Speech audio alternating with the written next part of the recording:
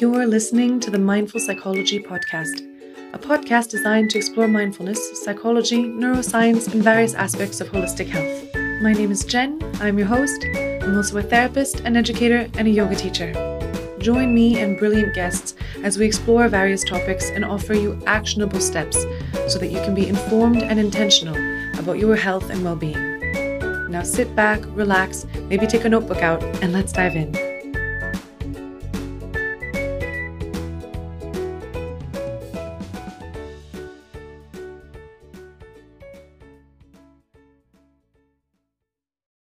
Hi everyone, and welcome to a brand new episode of the Mindful Psychology Podcast. Thank you so much for joining me today, and thank you for letting me be a part of your day. If this is your first time, welcome. And if this is not, if you're returning, thank you very much and welcome as well. Thank you all of you for being here today. And yes, I'm very excited to jump into this episode. So today we're going to talk about trauma healing and some different things with regards to that.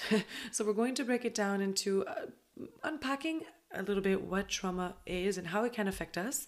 And then we'll talk about what this might look like as we interact with others or interact with the world, develop our relationship with ourselves and that sort of thing. And then we'll talk about different steps we can take toward being more aware, more curious about our triggers, about our patterns, and see what steps we can take toward reprogramming a little bit and relearning, and of course healing.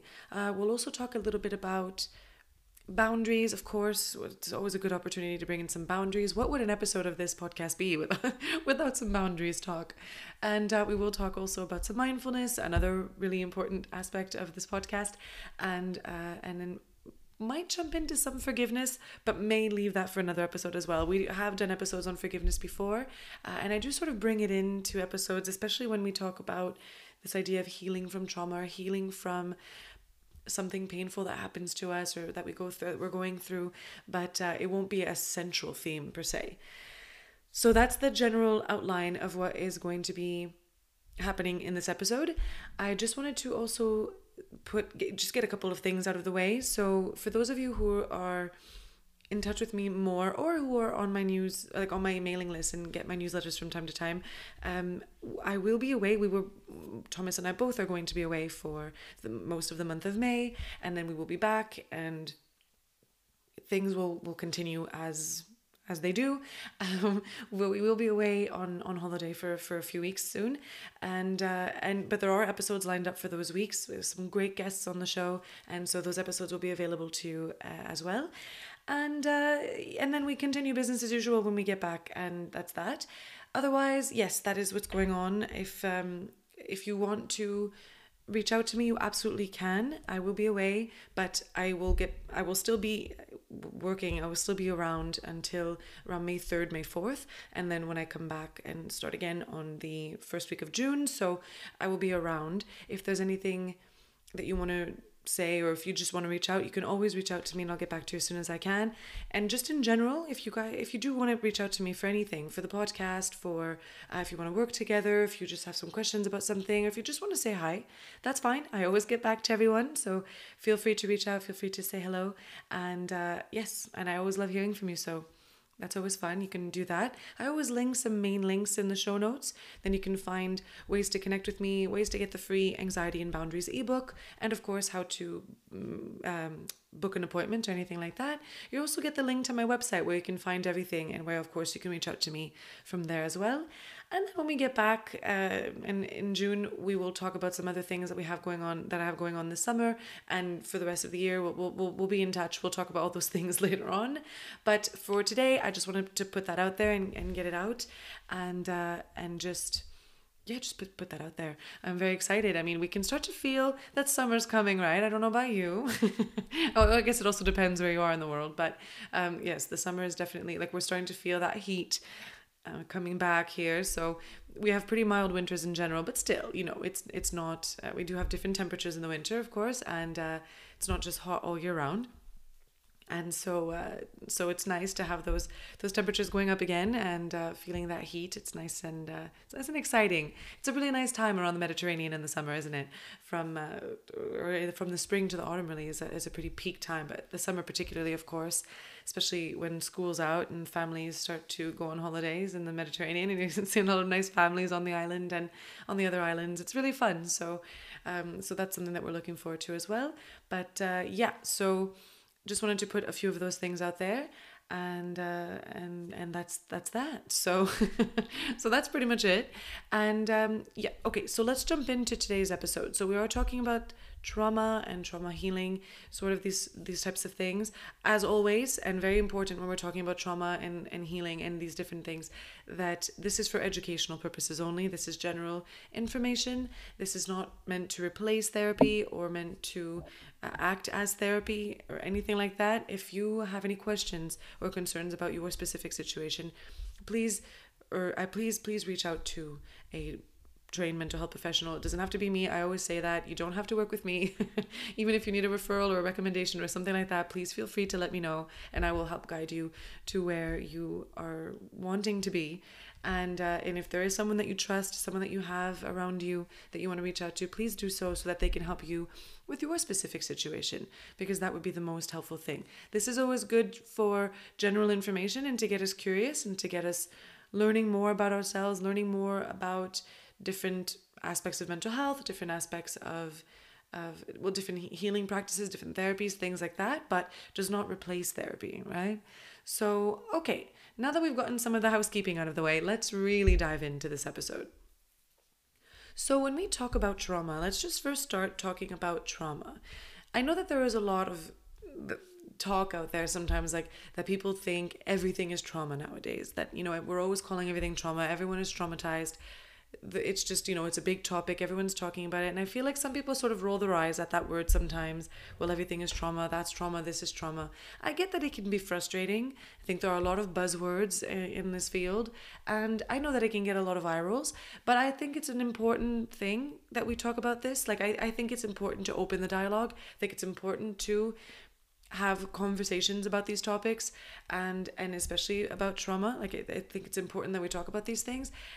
With this, I also think it's really important to have the right kind of conversations and to have the right kind of information out there, and help facilitate like a healthy, educated discussion and exchange of information. So obviously always consuming content as part of a balanced diet. So not using only me as your source of information, but balancing it out with other people who are also creating content like this, but making sure that it is that it is evidence-based, science-backed, trustworthy content, right? Like that you can really rely on this content.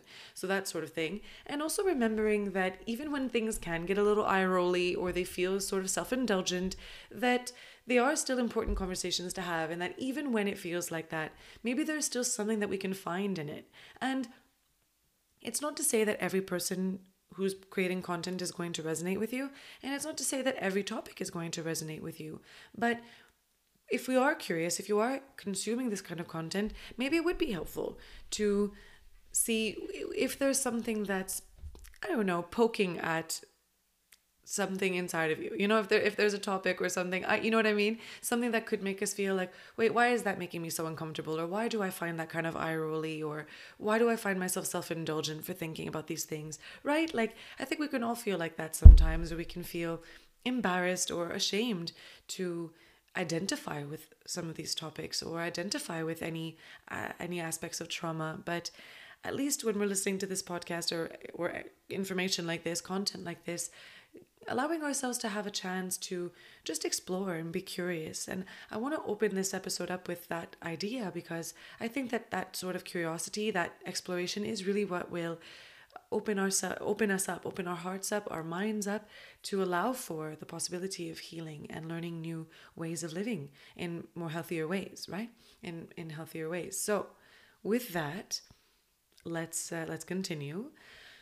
So when we talk about trauma, some of you may or may not have heard about this already. We have talked about this on the show, but I will quickly go over some different aspects of trauma. So we've talked about PTSD and CPTSD. Some of you may know this as post-traumatic stress disorder or complex complex post-traumatic stress disorder.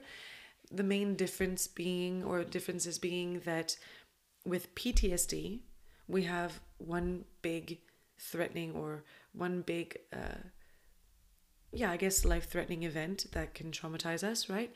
Whereas with complex PTSD, we'll have something more like a series of possibly smaller, quote unquote, threatening events over a period of time that can cause similar symptoms, but also other ones. And when we talked about attachment styles, we had a mini series on attachment when we talked about preoccupied, avoidant, and disorganized. Within the disorganized one, we did talk about what chronic, repeated, and smaller, although sometimes also very significant, not necessarily small in that they're negligible by any means, but just that smaller, not necessarily one big life or death situation, but perhaps some smaller but equally threatening to the nervous system events, right? A series of these and how they really affect us, right? How they really affect us over time, and they affect the way that we see ourselves and the world and the way that we have our relationships. And both can do this, both with PTSD and CPTSD. We can find a lot of these similar symptoms. It's just that when we had talked about disorganized attachment and how that's often linked with trauma and childhood trauma or trauma even later in life, and how that can affect our attachment style too, and how there's that lack of trust, that innate lack of trust in the world and in ourselves and in people and in really just this innate sense of insecurity and distrust, right? Which, of course, we can find in, after a very big traumatic event. Like we think of a big traumatic event, something life or death. It could be an accident. It can be sexual assault, right? It can be natural disaster, something like that. These big events that we always associate with PTSD. Of course, there are many others, and we associate that with PTSD. And then with CPTSD, we might think of something like an abusive relationship, right? Or childhood abuse. We might think of different things or situations where there were repeated incidents over a period of time. So whilst each event can seem smaller and less significant than, say, a natural disaster, they can have equally damaging effects on the nervous system and on us, right? And they happen also over a period of time. So there's also like a lack of awareness a lot of the time of the impact that it's having on us, right? So that's sort of how we'll distinguish between PTSD and CPTSD, and how we have on the show before. And so you can go back to those episodes, both with guests and some solo episodes of mine where we did talk about PTSD and CPTSD.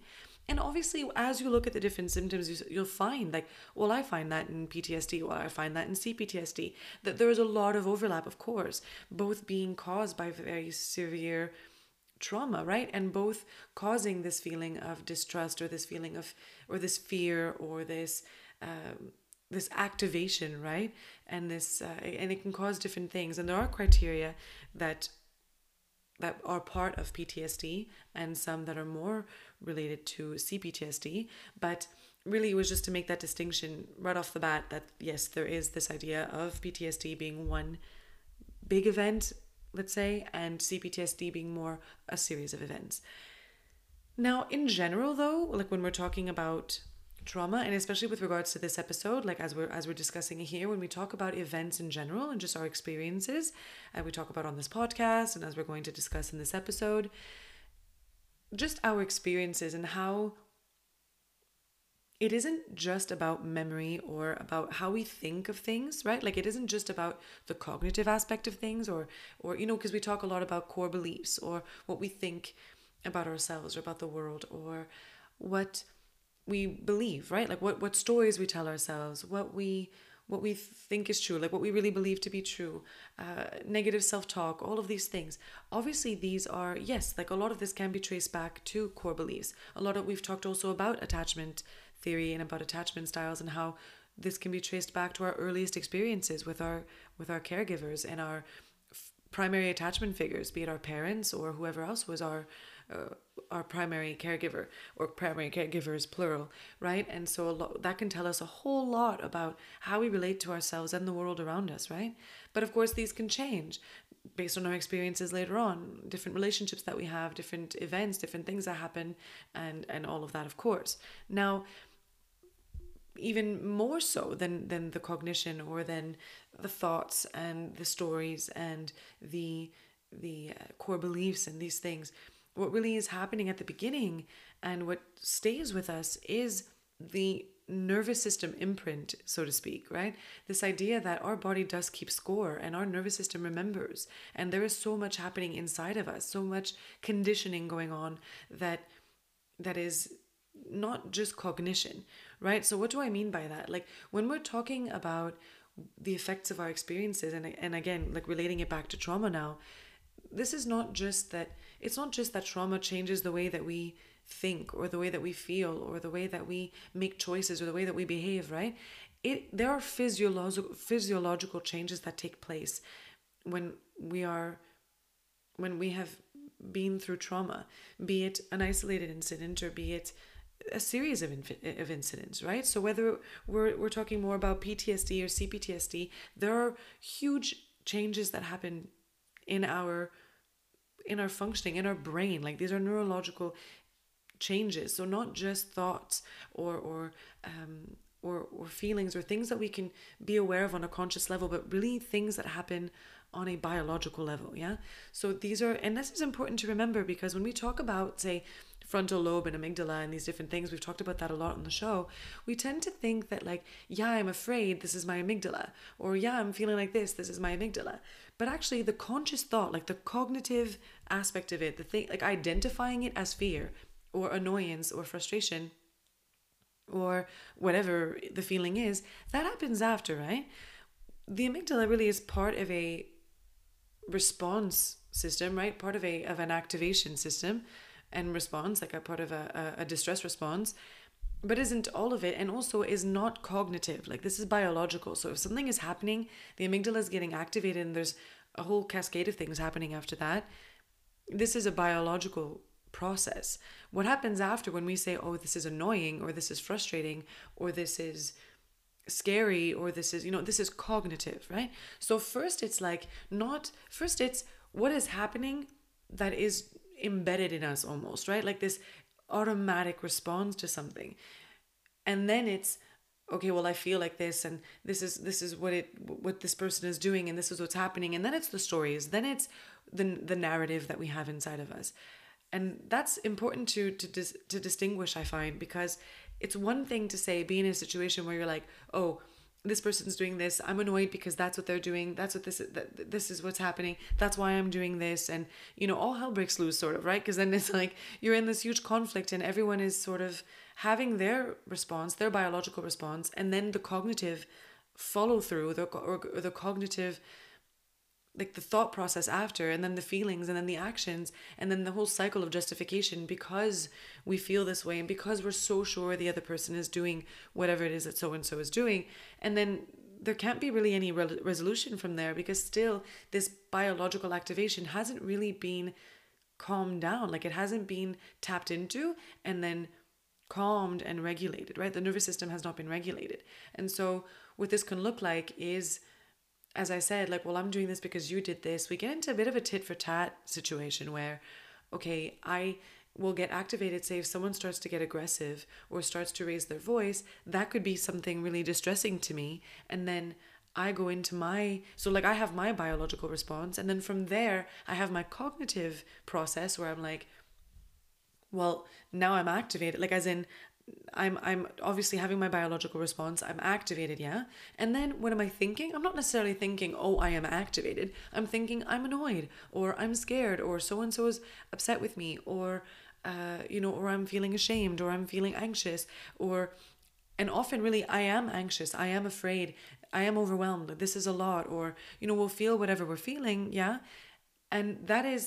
And then the core beliefs come into play, like, oh, this always happens, or why do I always make this mistake, or, oh, I'm so stupid, like, why do I keep doing this, or I'm going to be like this is what's going to happen, and then I'm going to be abandoned, like, you're not listening to me, you're rejecting me, like you're not seeing me. And then we're saying this to the person or whatever it is, depending on the situation, of course, this is just an example. And then the other person, having their own processes as well, is getting all activated, right? Like they have their biological response, then they have their cognitive process where they're like, oh, okay, well, I'm annoyed now because now I'm being accused of rejecting them, or of not seeing them, or of not being loyal, or of not showing them enough affection. That annoys me because then I feel inadequate.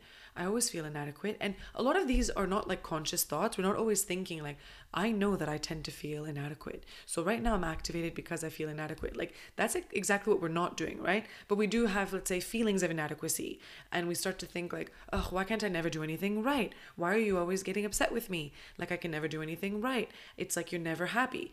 It's never enough. Blah, blah, blah, etc., right? And do you see how this escalates? Some of you might be listening to this like, yes, these are arguments I have all the time, right? Or these are things that we can totally see happen.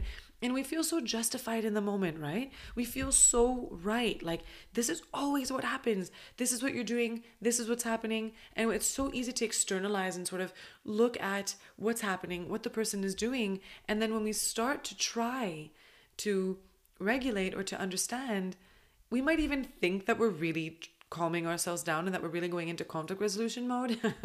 But like, we might not necessarily be there yet because we're still sort of externalizing and still sort of saying, okay, well, this is what I'm trying to say. Like, this is what I meant. Or, tell me what you meant. And then the other person says like, what I was trying to say was, and you can see how that's not necessarily helpful, because then again, that can be perceived as aggressive.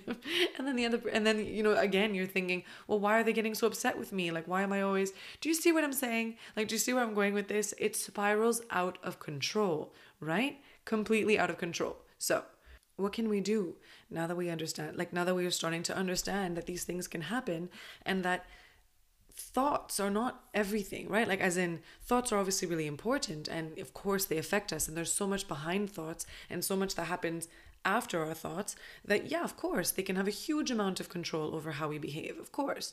And just like we can have some control over our thoughts, but there's also a lot of other things, like, for example, the biology of the matter, right? The things that are happening in our body that we're not controlling.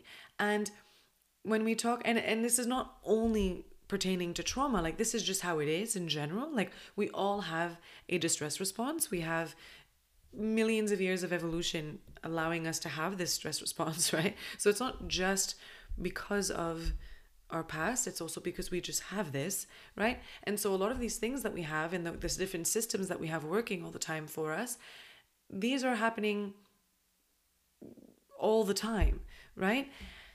And then after that, it's everything that happens after that. Like, once it reaches our mind, and once it reaches our awareness, and then we can start to say like, oh, okay, so this is what's happening. I'm feeling like this.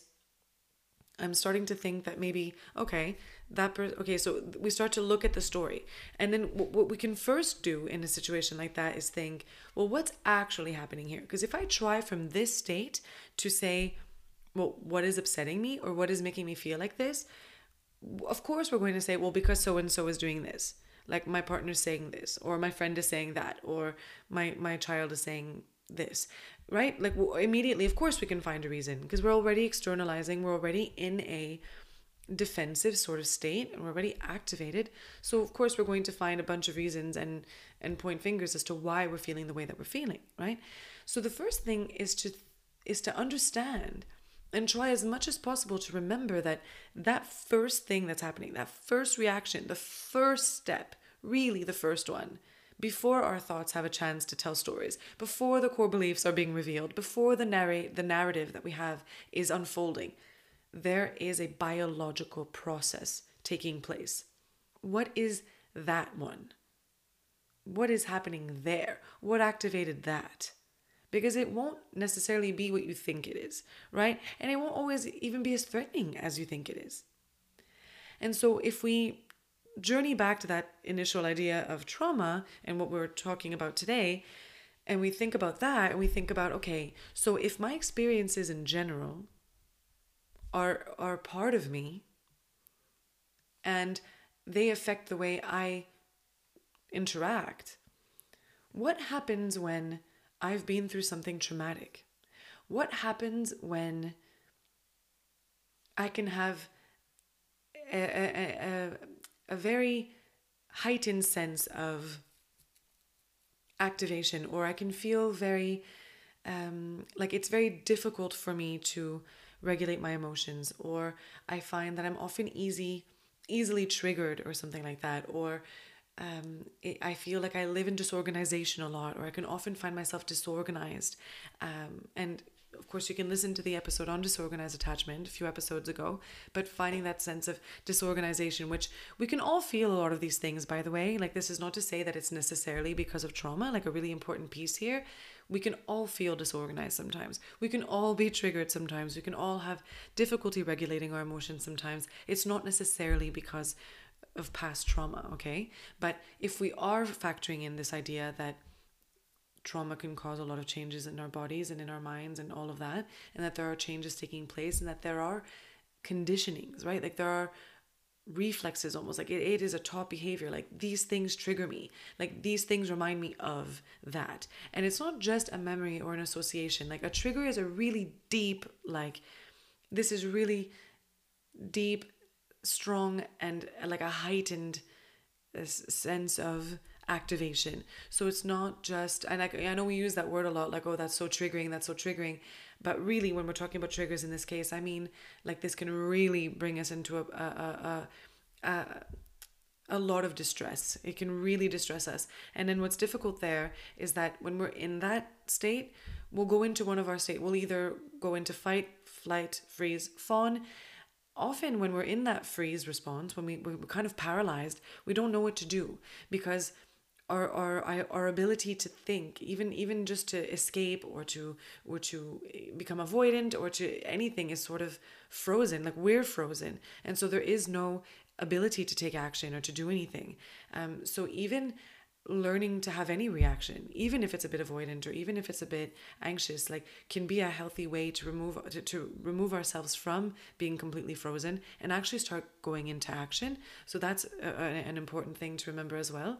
But then from there, also seeing what kind of action, what we can do there. And this is where we start to use our awareness. We start to be able to move into action, of course, requires awareness. And then from there too, what are we doing and why and all of that. But before we get into that, like, before we move on to those things with ourselves, like in this episode, yes, but also with ourselves, we're understanding that there's a very strong feeling inside of us, right? Like, something was ignited, and that activity in the amygdala, like that thing happening, that cascade of events after, or of reactions in the body after that, like, those are the ones that we can't necessarily control, right? Like, these are the ones that are happening, and then we're like, oh, okay, now I'm going to do this. I'm afraid, I'm annoyed, I'm angry, I'm triggered, and now I'm doing all of these things, and I'm starting to scream, or I want to run away, or I'm starting to cry, or I want to hide.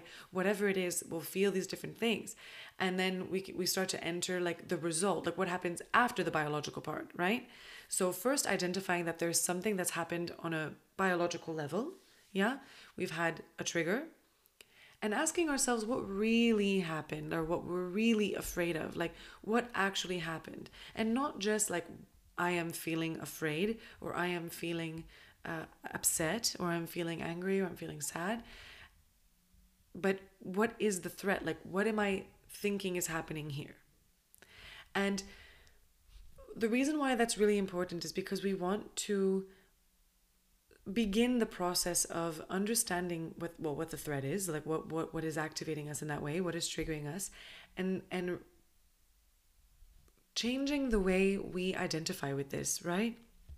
So if I get triggered and I suddenly go, oh my goodness, like I just get all, and I'm probably not even thinking a lot of this. I'm not saying, oh my goodness, right? Like, no one's triggered and then saying, oh my goodness, I'm so triggered. Like, oh, must not be triggered. Like, that's not really how it happens, obviously, right? Like, but we go through this entire experience, and what's really helpful. And if we try to avoid it, and this is why we say, and why I often emphasize that denial or avoidance, like pushing it down, is not helpful, because what we're doing is we're continuing to tell our bodies that, yeah, when we are triggered or when we are reminded of this, or when we remember this event or this feeling, that we just push it down because it's so uncomfortable, it's awful, and we don't want to deal with it, so we keep pushing it down. But then we're adding layers of discomfort to an already uncomfortable memory. And so what we want to try to do instead is say, okay, I'm being triggered right now, or I'm remembering said event, or something is happening in here and I'm getting this physiological response, like I'm feeling all these feelings. I am going to try to change the way I associate with this, change the association with these feelings and with this trigger. For example, I'm going to get really firmly rooted in the present moment. I'm going to try to really get back into my body, rather than allowing myself or letting myself or even moving myself into complete externalization and starting to do all these other things. Recognizing, okay, this is what's happened, and asking myself, what really is happening here? Like, what is this reminding me of? Or what is the real threat here? What am I really afraid of? Not what did so and so do, or what am I feeling really, but like, what is this? Like, what is at the root of this? And then saying, okay, well, is the threat right now really that?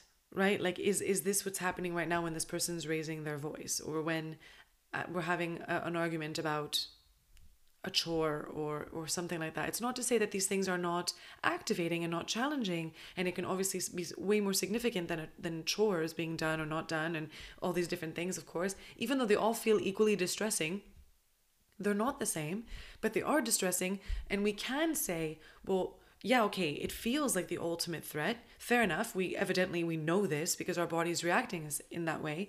But what is really happening? What is actually the threat here? And where am I with this? What am I feeling with this? What's happening inside of me? And what am I most afraid of? What feels like, what is being triggered? I'm trying to find different questions and different ways of looking at it. Whatever resonates with you, really, in terms of getting into the real, the raw element of it, like the root of this. And then from there, calming that response and regulating from there, regulating from within and from the root, from the source, before we get to thinking about the thoughts and the feelings and the other things, right? And this is what we talk about first: regulating the nervous system, regulating the part that was activated before we even said, oh, I'm angry, right? Before. And this is one of those things. And so, and again, this is helpful with or without feeling like that we've been through trauma or having been through trauma. Like, I know a lot of people will ask, like, well, I have not been through anything traumatic, like, but I identify with that. Okay, because we're human and we have stress responses and we have situations that are distressing to us, and we have, right, like we feel this. So to different degrees, of course, and on different levels and in different situations, of course.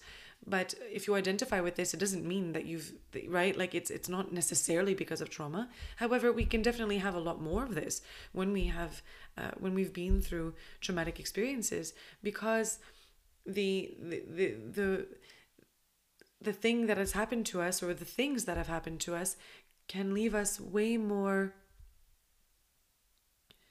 easily activated. For example, with CPTSD, and this is why I sort of outlined CPTSD before, this idea that we'll be constantly in a certain state of stress or in a constant stress response, because there's always this pervasive, or there's this alwaysness to the experience that is traumatic, with, for example, child abuse, or emotional abuse, physical abuse, right? It can different things, psychological abuse. It's not necessarily one big event, but actually repeated events over a period of time. And what happens in those situations, amongst other things, of course, but a really big piece here, especially relevant to this episode, is that we're constantly in a heightened state.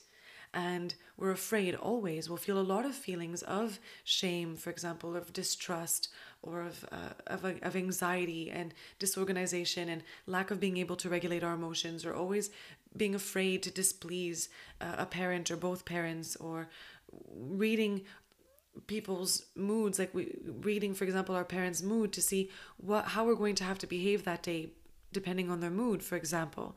Or we want to make sure that we don't do anything wrong so that we don't get punished, or we want to make sure that we don't do anything wrong because then we're going to displease the parent, and then when we displease the parent, they withhold love from us, or they reject us, or they mistreat us, or something like that, of course, there are unfortunately so many examples and so many situations in which this happens, and other things happen, of course, and I couldn't possibly speak to all of them, but just to name a few, these are some things that can keep us in a constant state, or a constant heightened state of hypervigilance, of stress.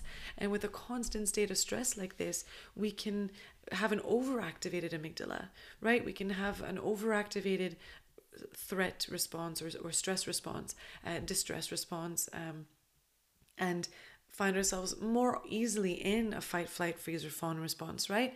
And so when we have these, it's so hard to then regulate. And it's hard even in the best of circumstances, even just with what we're given as humans, like with any experience, it's difficult to be aware and kind of go back and say, wait, before I thought these thoughts and felt these feelings, there was an actual biological process that took place inside of me.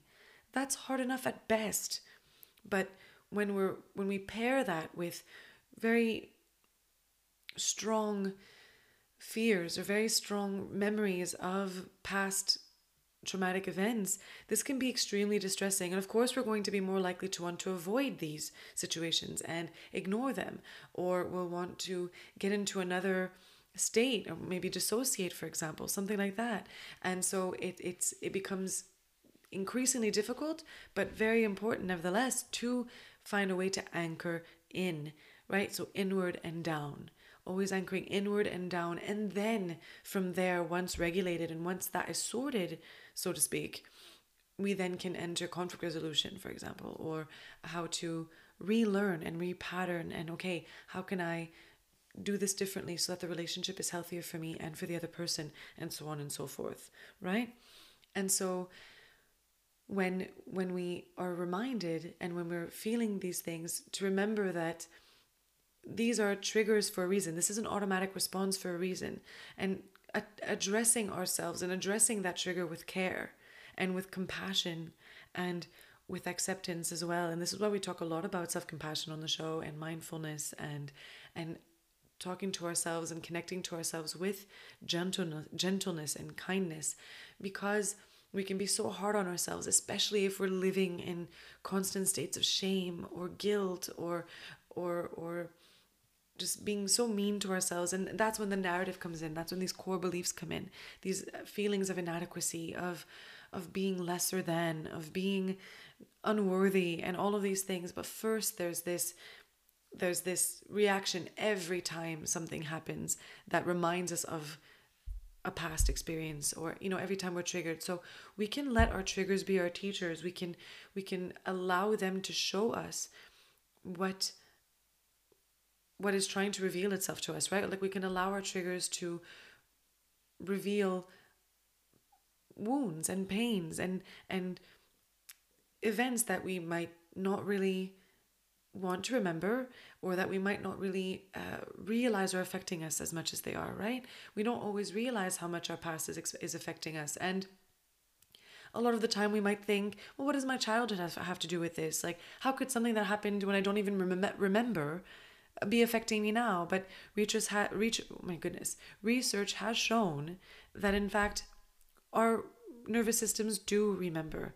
Our body does keep score. There are real shifts in our physiology that happen when we live life, and especially when we or when we've been through trauma, even if we can't remember, like on a cognitive level, right, that we internalize this, like we have this still in us, and it does affect us, and that's why it plays out.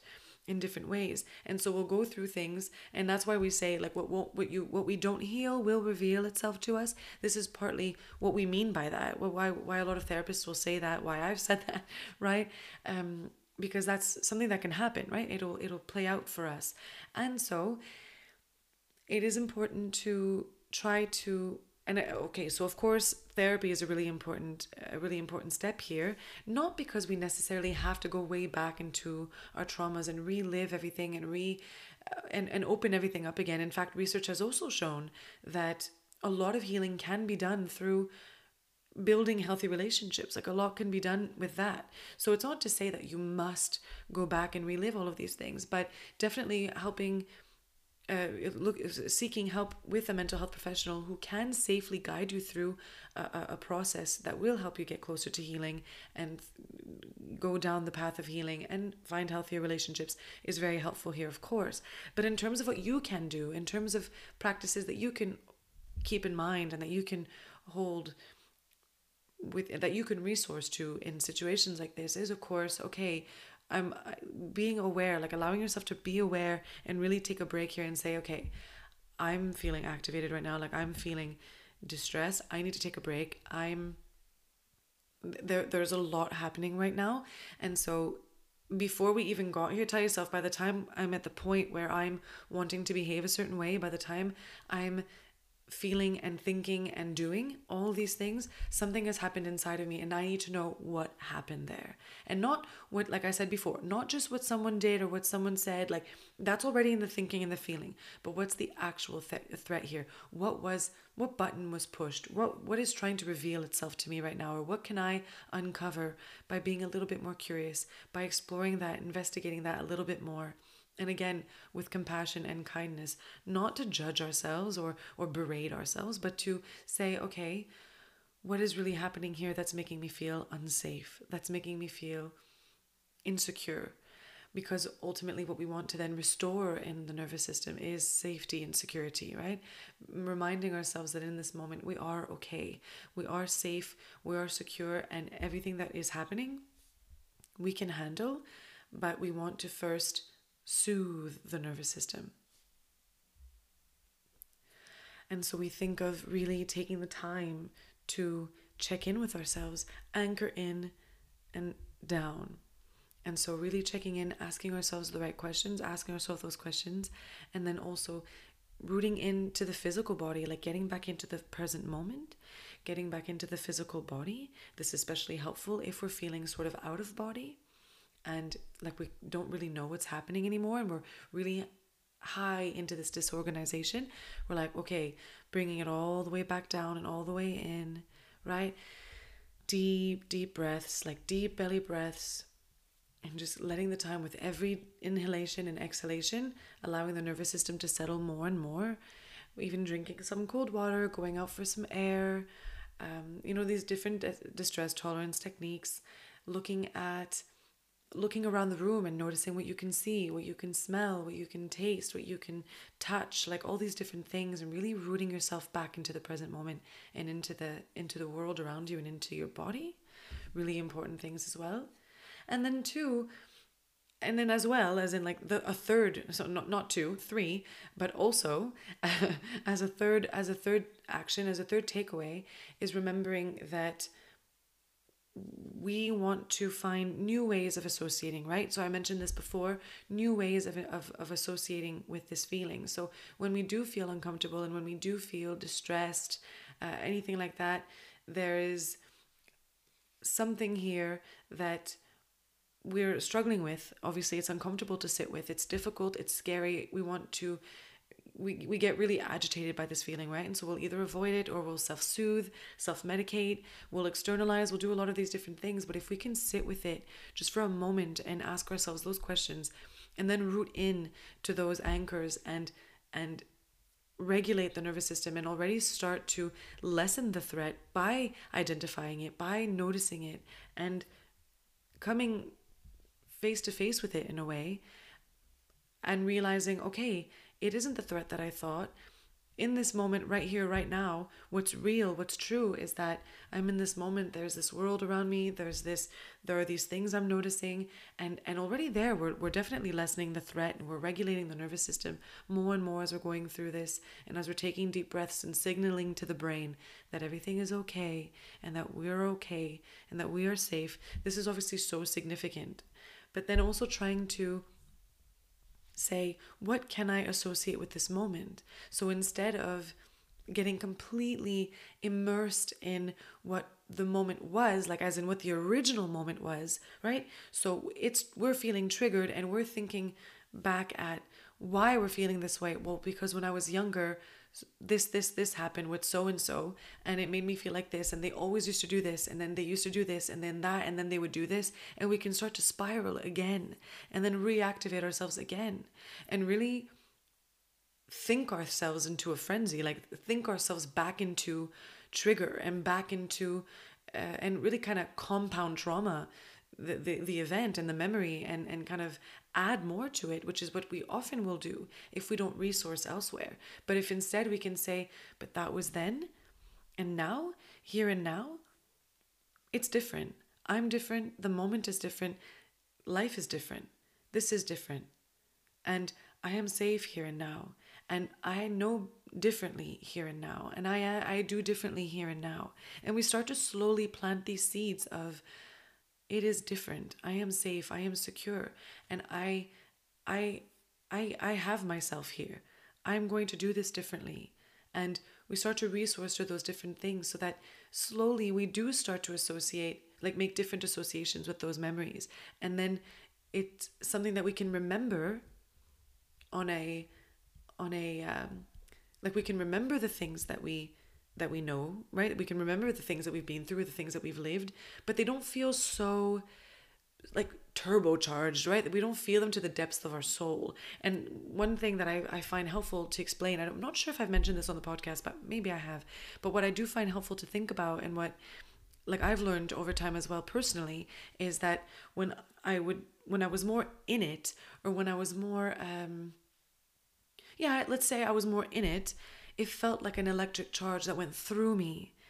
But as I started to create more security inside myself and learn to resource and kind of get back into the present moment and associate it with what my life is now and what I know to be true now, and with how everything is, like how all the things are different now, I could look at the event, I could remember the events, but it didn't feel like an electric charge that went through me. It was like it was like something I could notice, but it didn't feel like really rooted in me. And another way I explained it once was like, I can feel it up here, and I was pointing to my mind, like my head, but I don't really feel it deep in here anymore. And then I would like point to my heart. Like it just didn't feel deep in me anymore. It was more like up there. It was more intellectual, like I could remember, or I could understand, or I could see, or I could, notice, and whatever it was. If it was like a present moment situation, like something that had just happened, instead of being like, oh, this is always what happens, this is always what ends up happening, this is I can make sense of this because back in the day that would happen, and then that would happen, and then that would happen, and I would get so triggered and so activated and feel so much pain. And I had to learn slowly to say, whoa, okay, hang on a second though, but this is different in that I am different. My life is different. My truth is different. My experience is different. I want my next moment to be different.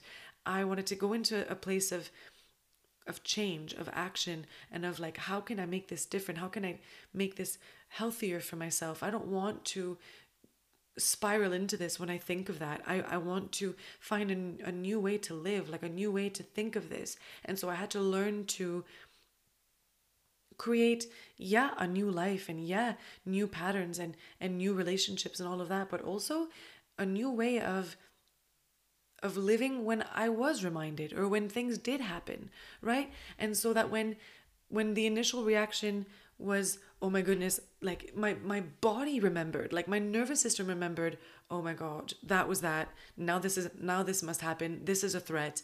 I'm being, this is not actually what my nervous system is thinking. The nervous system doesn't think like that. But for the sake of this anecdote, like if the nervous system could speak, right? Like it senses a threat and then it does that biological process, right? There's that like cascade of, of chemicals and all those things are happening, and then I go into whatever narrative, whatever thought process, the core beliefs, the narrative, everything, all of that is just pouring out, and it's like, oh my goodness, all of these different things, and then everything is supercharged, right? Instead, you can train yourself to then say, well, hang on a second, no, now when things happen, you can actually slowly make it so that the automatic response is not trigger or like intense activation, but rather, oh, that's happening. Okay, I understand that that's not desirable, or that's unpleasant, or that's, whatever it is. And it can make me feel a certain way, or I can disagree, or I can be like, oof, I don't necessarily want to engage with that, but I don't feel it to the depths of my soul. Does that make sense? And so that's part of reprogramming. That's part of the healing process as well. And so it's not to say that we don't remember. It's not to say that we don't feel, that we can't remember the pain or the anxiety or the sadness or anything like that. It's just to say that the biological response will not be the same because we remember it differently, right? So we've not compounded it with more negative thoughts and feelings because of the biological reaction that we have, but we've actually replaced it with resourcing to healthier things, healthier thoughts, like the present moment anchors, what I know to be true about my life now, what I know to be true about my relationships now, the things that I do differently now, how my life is different now, how I'm doing things differently now, right? And so on and so forth. And so then that becomes more automatic, and that becomes the way that we think of things. And so that's an example of how we can do things slightly differently, and not just slightly differently, but as in they feel like small little changes, but actually have significant impacts on how we then identify or like relate to ourselves, to the world around us, to people, and affect the way we are in relationships. And then of course and this is why also they say that developing healthy relationships is so healing as well, is because we then start to say, wait, when I feel like this in my relationship, and we kind of look back at the other, like the quick examples we did before. Now instead we'll have a biological reaction. We'll think, okay, so now this is happening. I'm feeling like this, but wait, I don't feel it so deeply anymore. Like this isn't so crippling to me anymore. I can be like, okay, I'm definitely having a reaction, because we will have reactions. It's not to say that we will not have a stress response anymore. That's not possible. Of course we're going to get activated in life. Okay, of course. It's more just, oh, I'm activated. And again, I know it sounds funny when I say it like this. It's obviously not exactly how it happens, but just to sort of give it a voice in a way, well, there will be that biological reaction and that biological process. And then we can say, okay, but I learned to resource. Like I'm feeling activated. I am activated. I can use my distress tolerance techniques. Then I can go into conflict resolution mode, for example, or I can go and have this conversation with this person and start to really understand, okay, well, what was really happening here? We can learn to co-regulate. We can learn to have conversations, to go into this conversation with trust and with security, because I've noticed the threat. I've identified that there's this threat response, and I've weighed, like I've assessed what's actually happening, and then I've soothed my nervous system, instilled a sense of safety and security in my nervous system, soothed myself, so that then I can go into the cognitive side and like the emotional, mental, aspect of the thing, of the situation, and then have sound conversations, right? And we can resolve, we can communicate, we can do these different things, we can repair, we can make changes to our behavior, to our dynamic, things like that, right? And so that's how all of that happens. Now, as we move forward in this, I felt it really important to also add that when we're dealing with trauma or memory, like traumatic, like memories of traumatic events, or toxic dynamics, or dealing with challenging personalities. Obviously, these are things we talk a lot about on the show, but I want to add as well that in these situations, if something is unhealthy or something is painful or someone keeps treating you badly or there are things that just don't feel right, that is possible. Not everything can be fixed because we are doing this work. It takes two, of course, in a relationship to do the work. And if you're on this journey and you're doing this work and you're finding that someone else's behaviors are still damaging or unhealthy and boundaries just won't suffice, it is okay to decide that this is not the right relationship for you, like that you don't want a relationship with this person anymore. And sometimes the boundary is little to no contact or no contact, right? It's not just, and I know we talk a lot about boundaries, and I know we talk a lot about, what we can do to have healthy relationships and why boundaries are so important and such an integral part of healthy relationships.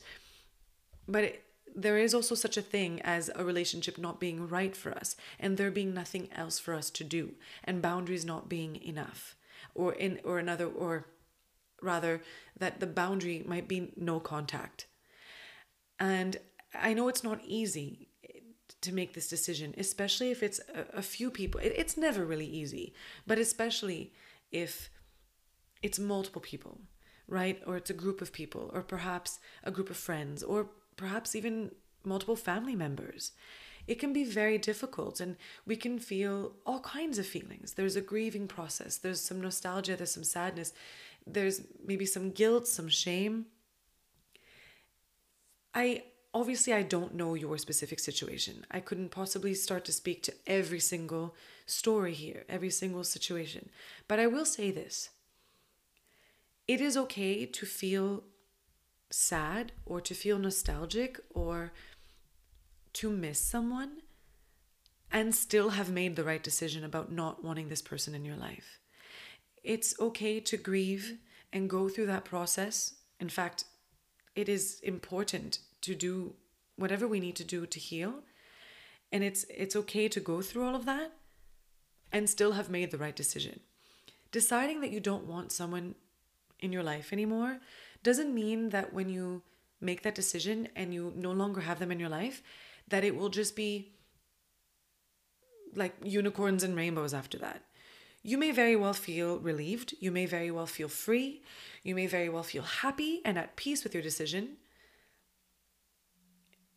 But it's okay if between those moments, or even if at the same time, there's some nostalgia or there's some sadness as part of the grieving process, or even some shame. You might feel some shame and some guilt. As I said, that's okay. Particularly with shame, it's just important that we understand why we're feeling that shame and that we allow ourselves to do that work and see that we don't have to feel ashamed or guilty for making a choice for ourselves. We are allowed to say that we don't want someone in our lives. It doesn't matter who the person is. And even when it's less accepted, like especially with family or something like that, let's just say it, like, it can be a little bit or very like frowned upon or it's seemingly unnatural to decide that you don't want a family member or multiple family members in your life anymore. I can completely relate to that feeling. I really, really know how challenging that can be. And I don't mean that because of like my clinical practice. I mean that because of my personal experience. And I've spoken to this quite a bit, or not, maybe not a ton, but a bit on the show. But I can definitely relate to this, and yes, it can, and that can add to the shame or to the guilt, and that's okay, right? Like not everyone will understand that choice, and not everyone will even be okay with it or agree or anything like that, and that's fine. That's their choice, but you are allowed to say, this isn't right for me. This isn't healthy for me. There is nothing that I can do. Like, I have given everything that I can to this, and there is no point. Like, this is not worth it. Like, I don't have the bandwidth for this anymore. And this isn't right for me. This is damaging to me. it hurts me, it's unhealthy, it's draining, depleting, whatever it is that you find it is, that just doesn't feel right, you are allowed to make that decision. And you don't need someone's permission, and you don't need to justify yourself to anyone or explain yourself to anyone. It is your right to make this decision. And I know it's difficult, especially if people meet you with resistance or with attacks or with judgment and criticism. Like it's especially difficult when that happens, and often very likely in a situation like that, of course, because it's easy to be villainized when we make a decision like that, and we don't have to go into all of that. We have talked about this before on the show, and so we don't have to go into all of that right now. But it's of course it's often going to happen. It's likely, in fact, that it happened like that, especially when we do something unnatural, or when it's like a few people and we're sort of making this decision, and then they sort of feed off each other, like singling you out in a way sometimes, and then you're like, no, I'm still pretty certain about my decision. Like you can doubt yourself a lot, especially if it's you versus multiple people. But you can even doubt yourself if it's you versus one person. And I guess what I'm trying to say is, and wanting to encourage you to do, is remember that it isn't you versus someone or them versus you or anything like that. It is you for you. You here for yourself, choosing yourself and deciding, wait, this isn't healthy for me. I want a healthy life. I want a happy life. I want healthy relationships.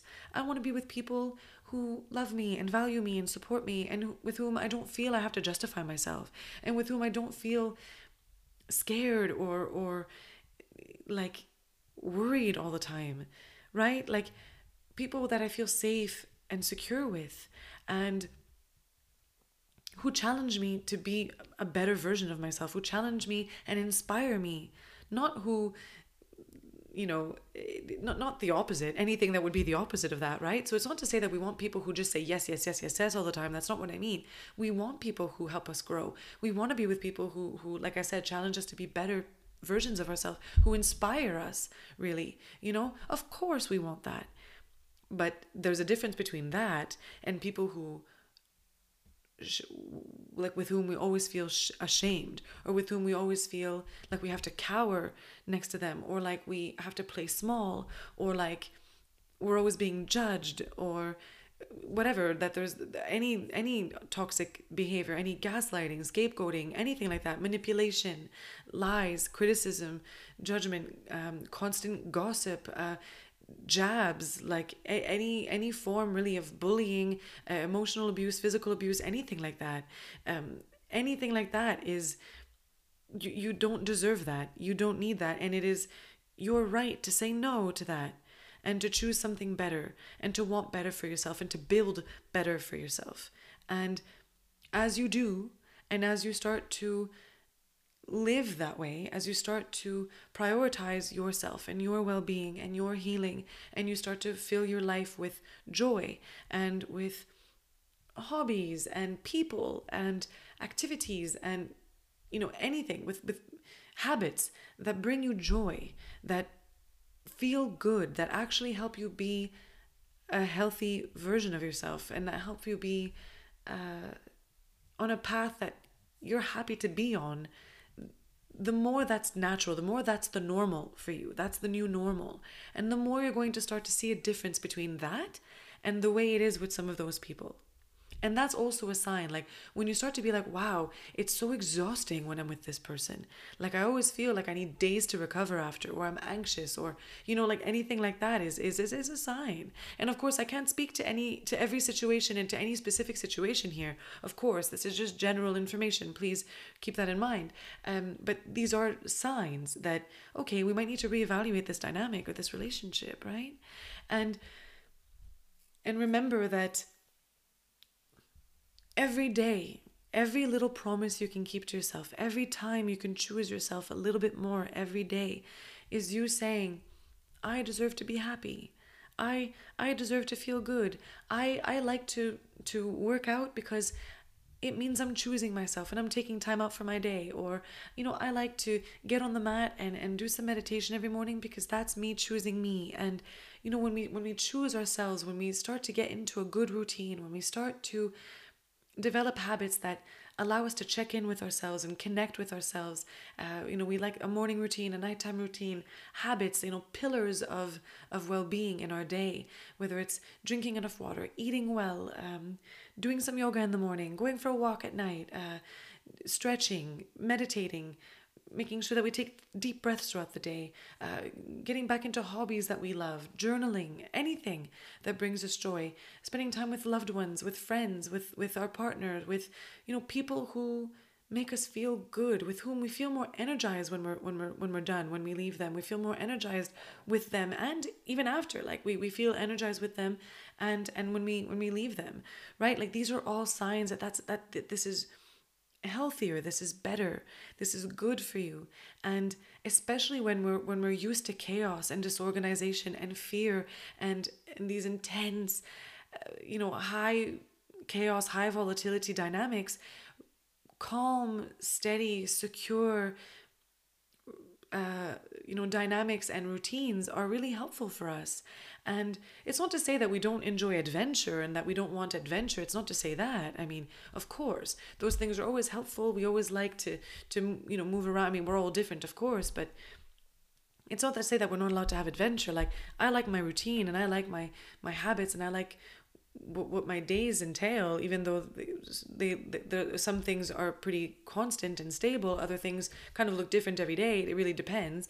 But I like my routine. But of course, I like adventure. I like to go with the flow, spice things up sometimes, do different things. We like to travel. We like to do, right? So it's not like you have to choose one or the other. You do what feels right for you.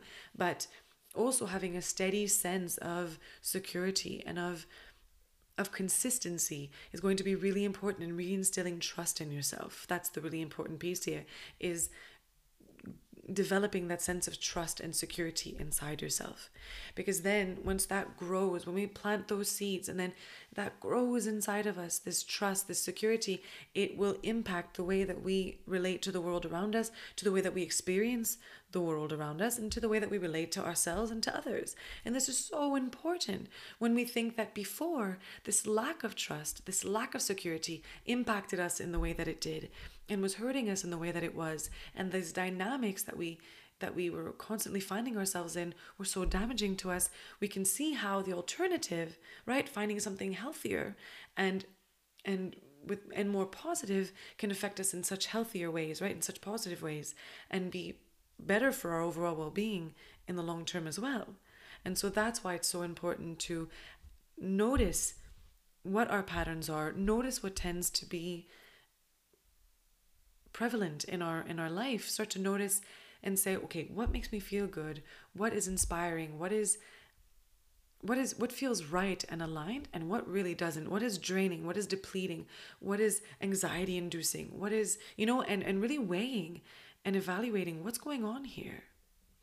And one more thing I'm going to leave you with, and I have used this in the past, and so I'm just going to use it again.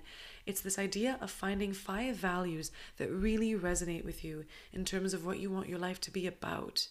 And I know a lot of this might sound a bit self-indulgent or a bit woo-woo or a bit weird, whatever. Maybe it feels like that. That's also why I said that at the beginning of the episode. Maybe some of this sounds weird, but I really believe that these are important practices: self-compassion, mindfulness, therapy, yoga, for example, physical activity, routines, choosing you, connecting to you, and developing healthy relationships, understanding the way that you work, understanding your patterns, understanding your nervous system, and seeing how this is affecting you and how it's playing out and how you can change this, because you can relearn, you can build new patterns, you absolutely can.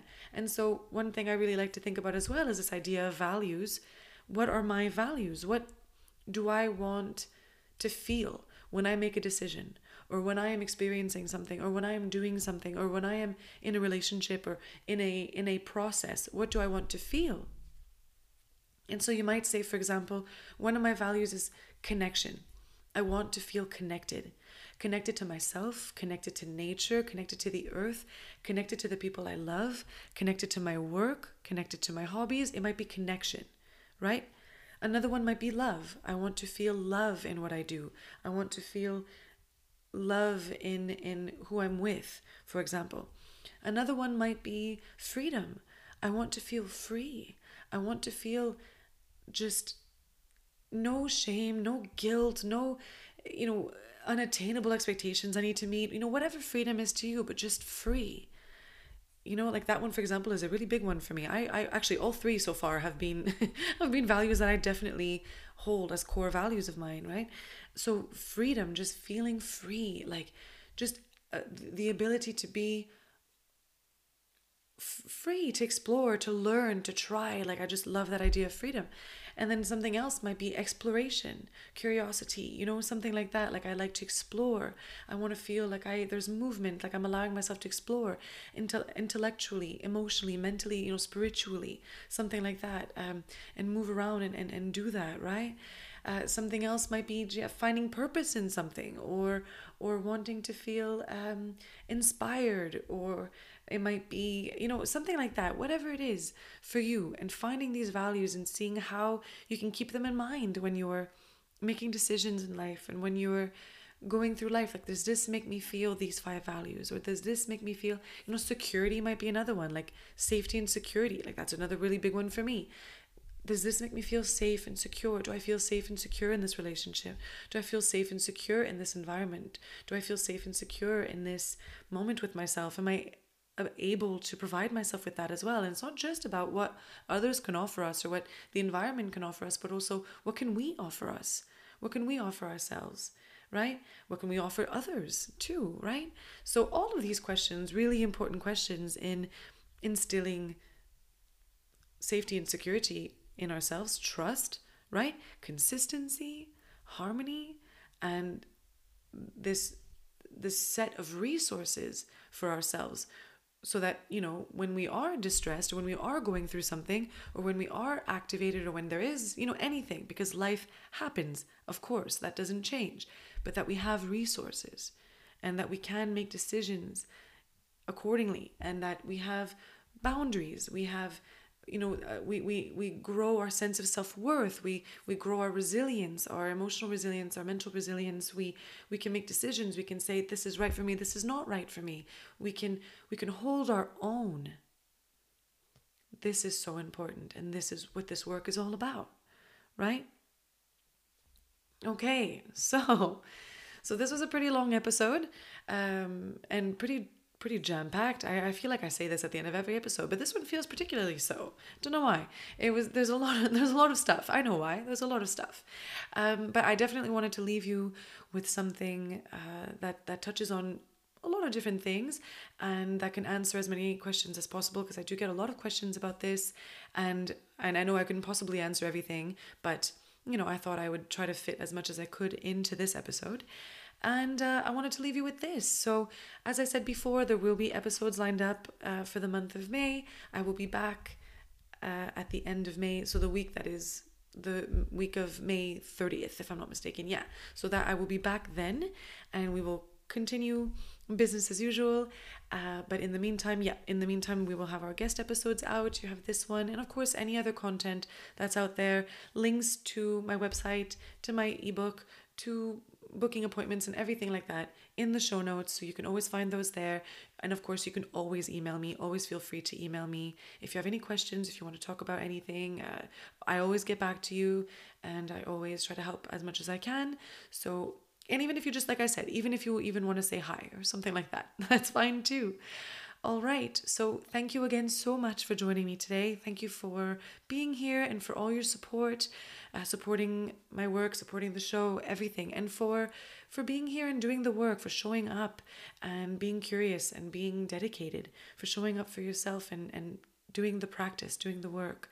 I know how much dedication and commitment it takes to connect to yourself and to connect to this journey. So yeah, I respect you for that, and I'm here with you for that, and we are all in this together. So we're connected in that, and yeah, my heart is with you, and yeah. So I just wanted to say that, and thank you again so much, and I hope that you have a wonderful rest of your day, a wonderful rest of your week, and a wonderful next few weeks until we connect again. Until next time, bye-bye.